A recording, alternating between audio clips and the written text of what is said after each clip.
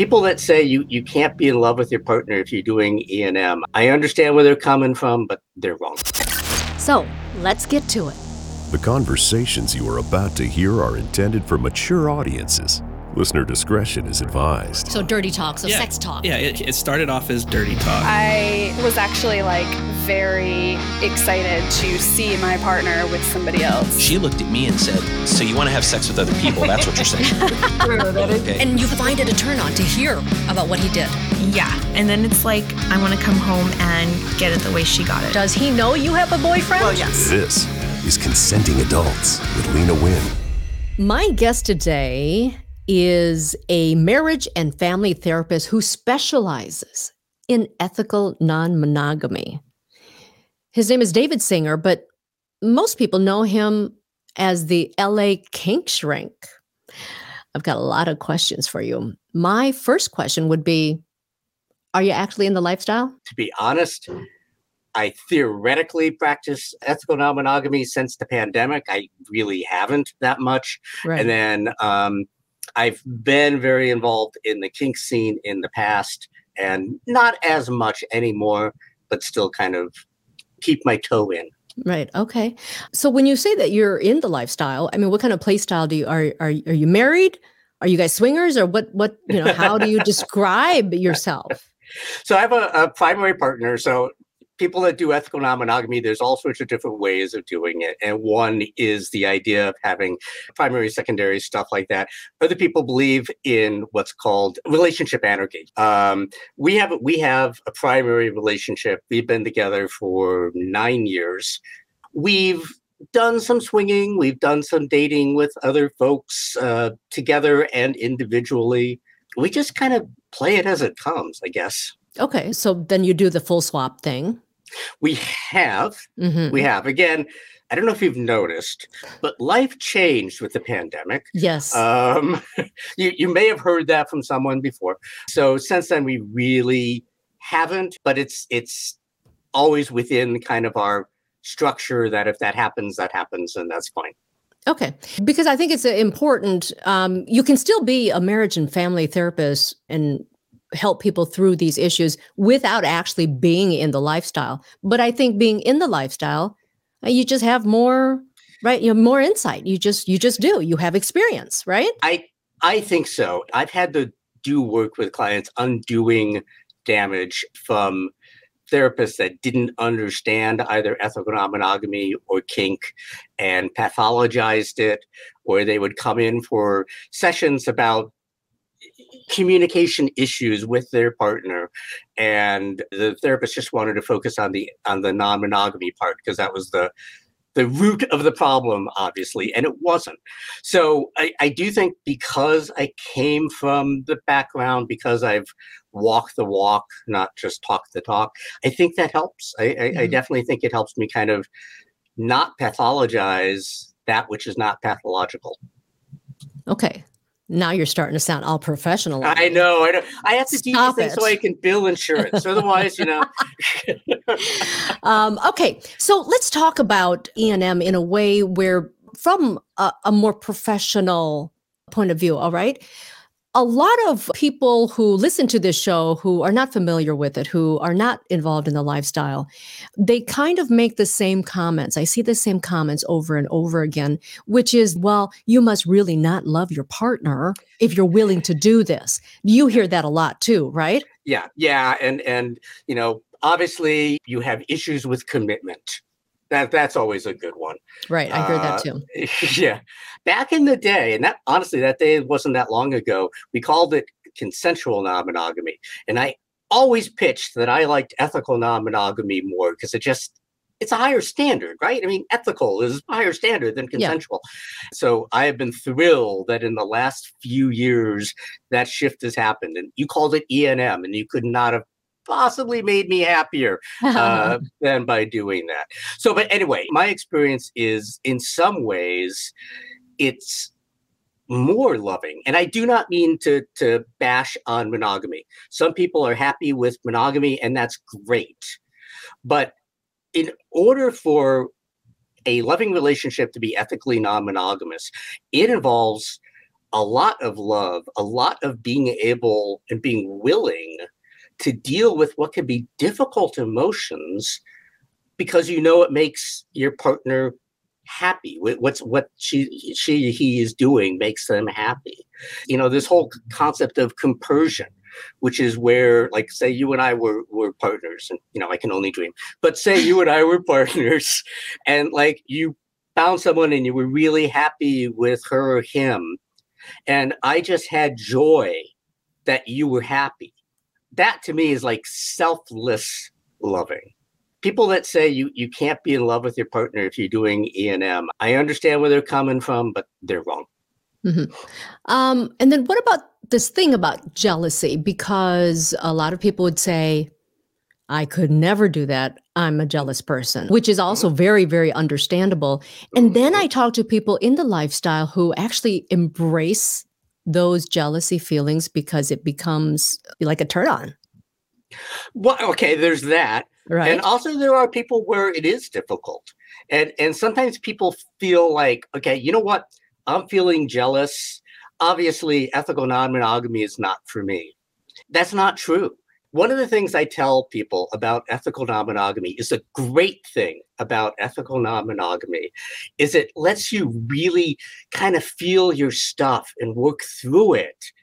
And the really crappy part about ethical non-monogamy is it really, excuse my language, effing makes you feel your stuff and work through it. Mm-hmm. So one of the things I think that was helpful for me is one of my first kind of forays into ethical non-monogamy. I wasn't even like a secondary, I was a tertiary, I think, partner. And I had to go through the various feelings of jealousy, of inadequacy. If I was good enough, then I would be enough. Mm-hmm. And I'm really glad I went through that because it taught me a lot, and it taught me a lot about myself. So yes, there are the people that kind of then turn it into it's a turn on. There's the whole hot wife syndrome, right? It's so hot to watch your partner be with these other people and see these other people want to be with your partner, and that's great. There's also a lot of folks that are involved in ethical non-monogamy where they do have to struggle sometimes with the jealous feelings, and I think that actually is a benefit because you can learn so much about yourself, like what's being tapped here. I break down those feelings. We call it jealousy, but jealousy is like a umbrella. So what are the feelings? And it's inadequacy, it's not being lovable, it's all of those things. And I think a lot can be gained by not fighting the jealousy, by not running from the jealousy, but by, as we shrink say, working through. Yeah. So let's talk about ethical non-monogamy for the person who is either new or maybe curious, right? Mm-hmm. Curious enough to want to know, like, what are some of the mistakes that you see people making, whether they're new or not? Because I'm sure that there are people who make mistakes 10 years down the road. You can make a mistake, right? Well, first off, I think everyone makes mistakes in the beginning. I really try to tell that to people. Like, I don't know anyone who went into ethical non-monogamy and didn't fuck something up at some point. Hopefully I can say that on your podcast. And so be kind, be gentle. Talk about it with your partner. Talk about what you want, what fears you have, what do they want, what fears do they have, what kind of structure do you want your ethical non-monogamy to be? Because I think that's one thing. People say, like, I want to do ethical non-monogamy, or I want to do polyamory, right? And only polyamory counts. And there's so many other types of ethical non-monogamy. Do you want emotions to play a part? I worked with a couple, and they had done it right. Right. They had talked about it, and then they talked about it. And then when they thought they were done talking about it, they talked about it some more, which I totally encourage. And they knew they wanted to do ethical non-monogamy. They knew that they were going to kind of struggle with some of the feelings, but they were okay with that. They were going to be gentle with themselves and with each other. That's all great. they hadn't thought about, can emotion be part of it? And for one partner, they wanted ethical non-monogamy because it was really hot to have sex that was just sex. In this case, it was the female partner. That was really hot for her. It's just banging it out and, fulfilling fantasies. Perfect. And watching, her husband, partner, I don't even remember what it was, banging it all out. That's all hot. He really tied sex and emotions together. So he wanted not another primary relationship. He still wanted to hold his marriage as primary. They were not relationship anarchists, but he wanted a connection. And she had never counted on that. And she didn't mind him having sex with whoever. That was hot. But the fact that he started liking these people, she didn't get jealous about them going to bed together. But if they watched a movie. Oh, how dare they? Exactly. Exactly. So really, really talk about it and try to fine tune it as much as you can, but then take the leap. If I'm up on a high diving board, or I used to ski, so if I'm up at the top of a challenging hill and I spend too much time looking down the hill or looking down from the diving board at how far it is and how steep it is, I get trapped. I get frozen. Mm-hmm. So talk about it, then take the leap. Recognize that something that you didn't think of is going to happen, and that's okay. Mm-hmm. You're going to learn from it. And as long as your prime connection is there, it's all okay. Mm-hmm. I'm really glad you said that. I get a lot of people who write to me, and every few months I'll get a message from the same person, and they're still just fantasizing about it. And then they're still just fantasizing about it. And sometimes the fear of everything blowing up, that kind of holds them back.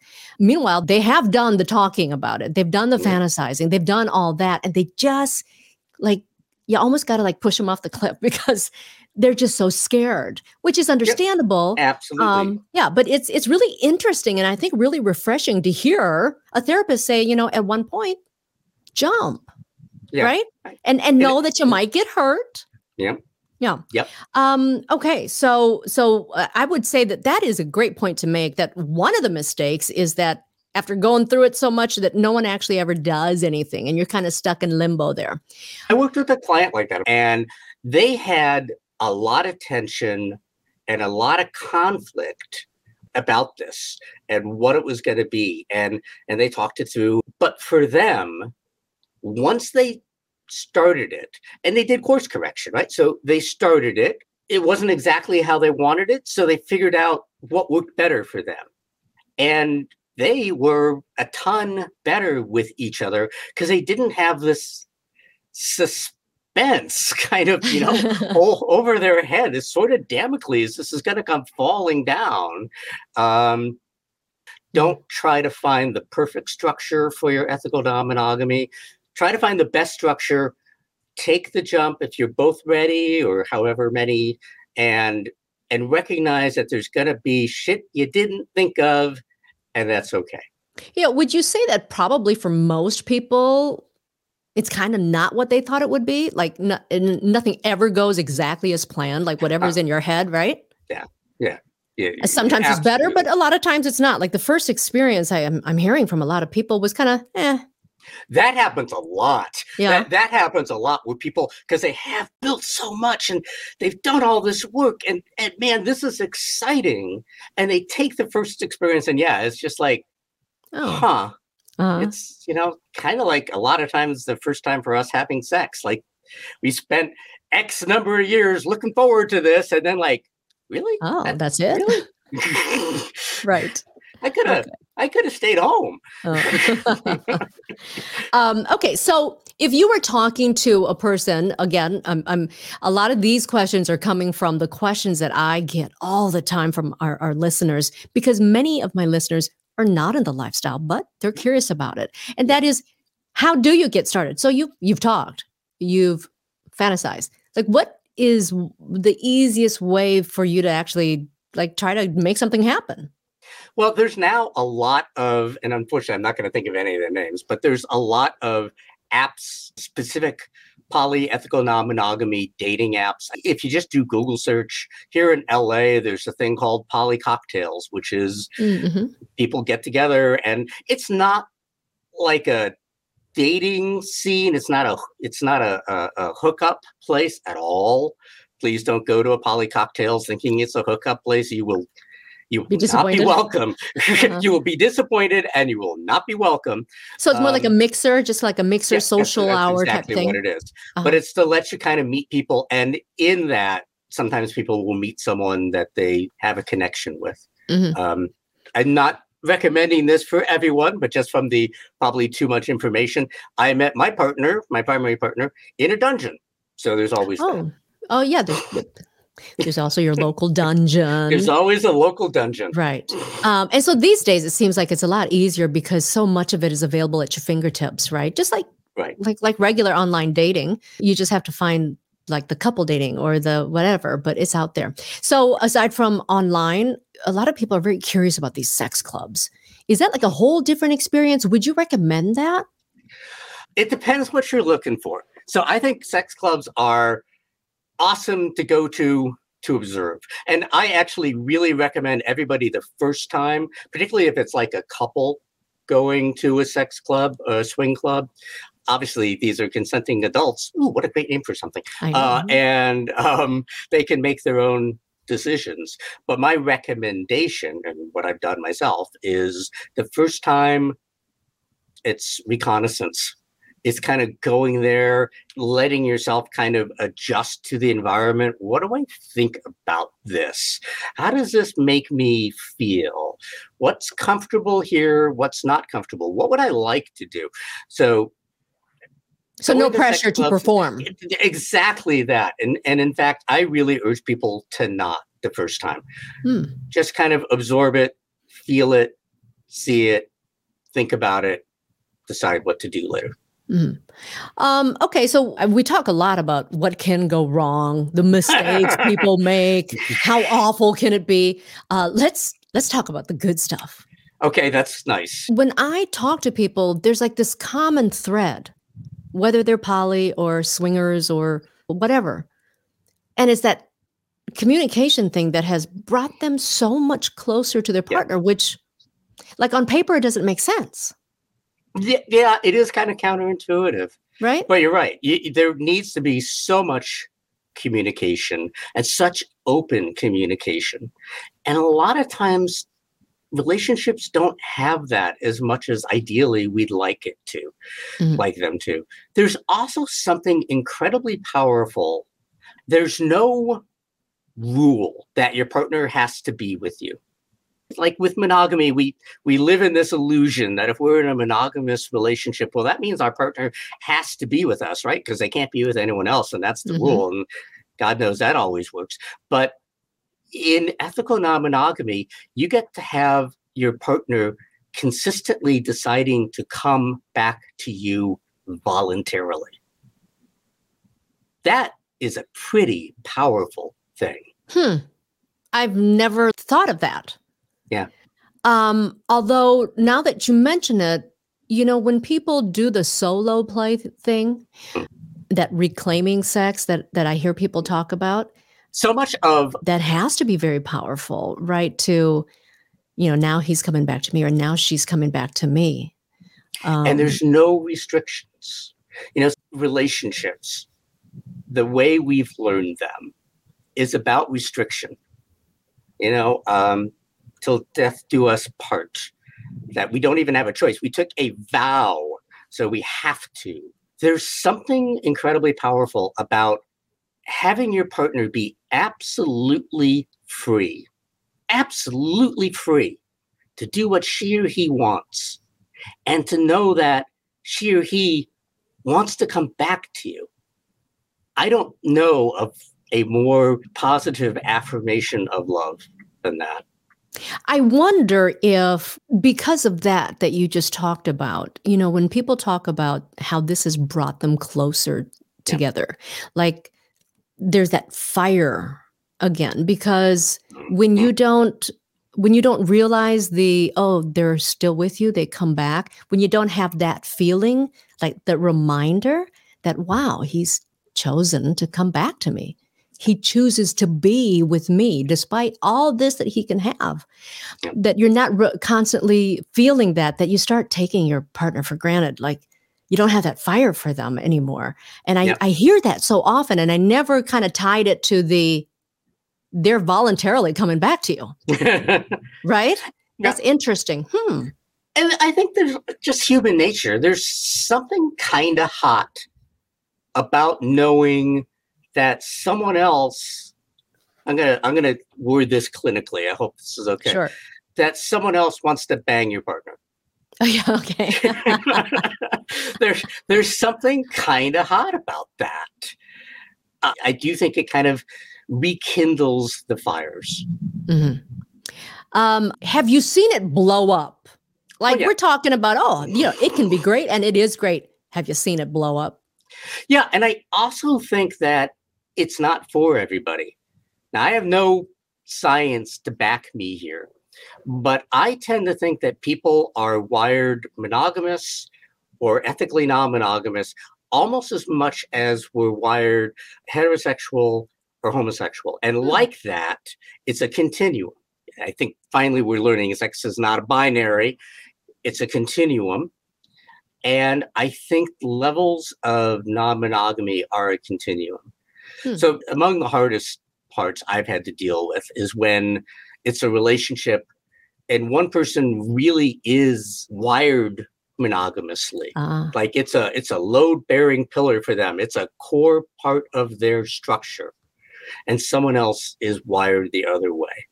And that is really, really difficult for everyone and often can be worked through, but sometimes can't. And that's just a reality. So it sounds like you're talking about being ethically non-monogamous is more of an identity, right? I think so. Yeah, you feel that's just the way you are.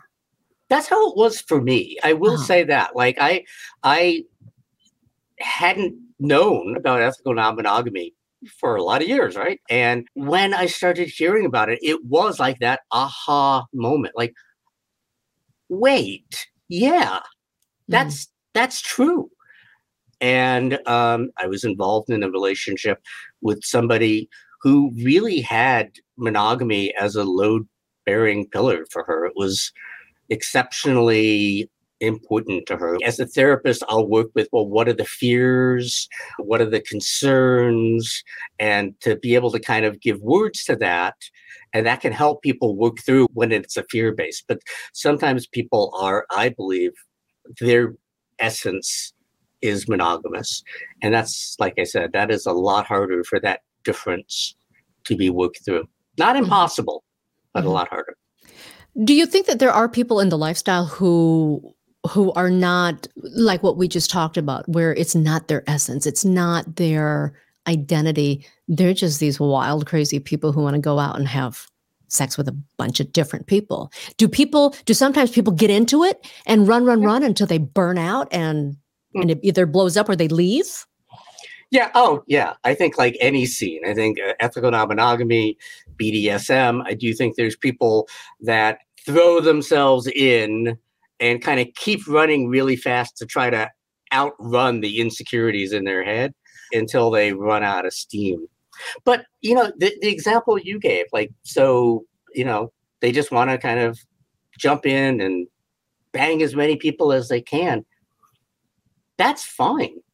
As long as they're open and honest about it, that's fine. That's one of the things I try to really teach people is sex doesn't have to involve emotion. Emotion doesn't have to involve sex. They're different things. And they can go together, and that's great. But sometimes they're really, really fine separate, and that's okay. The key is always, I think, to be open and honest with others and with yourself. And sometimes that one's harder. One thing I do want to touch on, and again, thinking from the different comments and messages I get from people, you talked about how you can be like one person is really wired this way and one person isn't, and that's where the struggle is. Sometimes people talk to their partners and they kind of hear a little bit of interest, but like they're raring to go, right? Yeah. And they want to push their partner into it. I mean, what can happen if your partner's really not into it, but you kind of talk them into it? My advice is don't talk your partner into anything. Talk with your partner about their concerns. Not to sound like I'm trying to drum up business, but if need be, talk with a professional about what's going on. Let someone that knows how to kind of do the translation and create the safe space get involved. But I use this metaphor way too much. My clients will roll their eyes at this. Don't chase the cat. A lot of times that's what happens. You see a cat and you really want to pet the cat. So you really want your partner to do this ethical non-monogamy stuff. So you chase the cat. And I don't know if you know much about cats, but that ain't going to work. Nope. Create the safe space, the safe, still space to let the cat come to you, because that's the only way it's going to work. And then I think sometimes you just have to realize that maybe they're just not going to be into it. Mm-hmm. And there are kind of poly-mono relationships that work just fine. One person in the relationship identifies as ethically non-monogamous, and the other person doesn't and has no interest in doing that. But because of the communication they have, because of the connection they have, they make that work. So you don't need to force your partner to be any way she or he isn't. And in fact, you can't force your partner to be any way she or he isn't, because if it lasts a little bit, that's fine, but it won't last for long. And you can find David on lakinkshrink.com. Thanks for the fun talk, David.